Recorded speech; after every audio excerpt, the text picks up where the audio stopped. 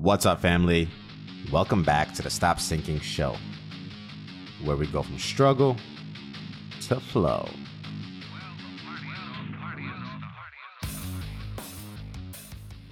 There's a phenomenon inside my being, and I suspect yours, that I wanted to document today. And there's a plethora of neuroscience behind this, but I won't bog you down with the details of how your brains function.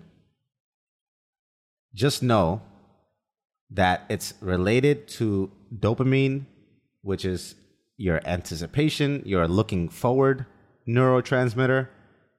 It signals hope and optimism to your body. I'm being overly simple. The reason I feel compelled to share my experience with this is because of how drastic, how night and day the shift inside my body is. You can really feel that it is an actual chemical shift that you can achieve. But what brings it about is what I want to discuss. It all comes down to options. Think about yourself as I share this. Maybe you can relate, especially if you are feeling stuck or pessimistic about any aspect of your life. My optimism level is managed by the amount of options I have available left to test and try. And pessimism jumps when I'm applying, quote unquote, old tactics and have run out of new things to try. Now, there is a tipping point where options have a detrimental effect. And I'm not going to talk about that too much on this episode, because it is true that too many options can also cause stress and panic. Because without constraints, you do not have anything that grounds you enough to prioritize your time. Too many options make you less free, more anxious, because you only can deal with so many things at a certain time and you only have a certain amount of time. And so too many options is actually terrifying. And that's a conversation I've touched on in the past on episode 67 called Freedom Facade. Maybe I'll talk about it again in a different way in the future. We definitely have an uptick in anxiety and depression in today's world, in correlation to the expansion of choices that we can now make in every aspect, from our careers to our suitors. In every way, you have way too many options. Too many options isn't going to get you to this optimistic state that I'm talking about either. But if you are actively living and taking up certain options and working through them and testing and trying certain things and eliminating what doesn't work for you, then in some ways you are limiting or trading off certain paths for others.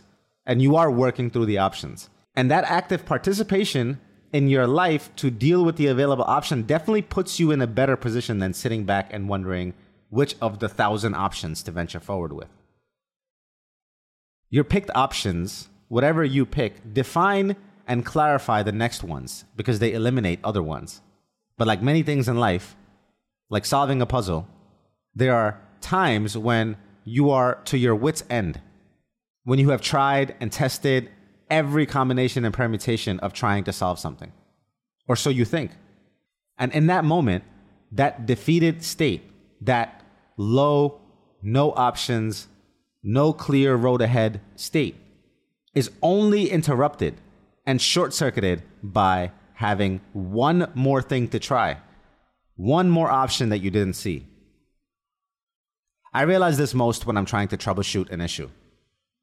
Maybe it's a problem with my computer or some other electronics, or even bigger things like trying to figure out what the next thing I should do in trying something to move my business forward. And I will find myself trying every combination of possible solutions that I can imagine. And then I will Google, educate myself, watch videos, ask friends. I will do anything I can to pull together resources to figure out a way forward. And quite often, because of the nature of problems and how unique they tend to be, because of the series of sequence of events that tend to cause problems are unique, usually no out-of-the-box answer will suffice. Usually, I will try every damn thing that makes any sense to try and fix or to try and move something forward. It's literally best described like an emotional roller coaster. Try one thing, no good. Try one more thing, nope. Try another thing. Nope, no cigar. Running out of things to try. Losing hope. Then find another possible thing to try. Nope, not that one either. Defeated. Ran out of things to try. Giving up almost. Then letting it ruminate. Oh my God, I thought of one more thing to try. Excited again. Trying it. But nope, that didn't work either. Back to feeling down and giving up. More rumination. Another possible solution pops up. Another spike of excitement. Some hope. The attempt. And either it works or back to the same cycle. Literally the entire roller coaster of emotions. Determined and dictated by the very possibility itself.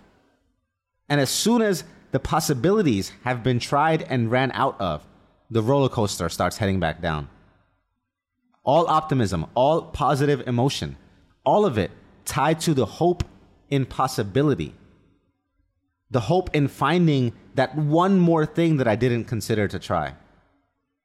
Just another option when there seemingly weren't any left. And this is linked to your dopamine pathway being lit up and shut down. Attempt after attempt. Roadblock to possibility. Whatever it is that you feel you have given up on, exhausted all avenues with, believe me when I tell you, you are not done. There remains another angle, another way of seeing, attacking, tackling, and as soon as you see it, it's like tectonic plates of the earth will shift from beneath your feet. What felt dark and dreary now has a new color. Everything feels different, re-energized to try again. Almost as if no time had been lost, and all past defeats didn't matter as soon as you have that next idea to try. Because why should those past defeats matter? You only have to get it right once. And who's to say it's not the thing you just thought of, or the thing you will think of next? That possibility is where all positivity lies. Because you never know. It might just take one more again. Love you, family. Stay true, always. See you in the next show.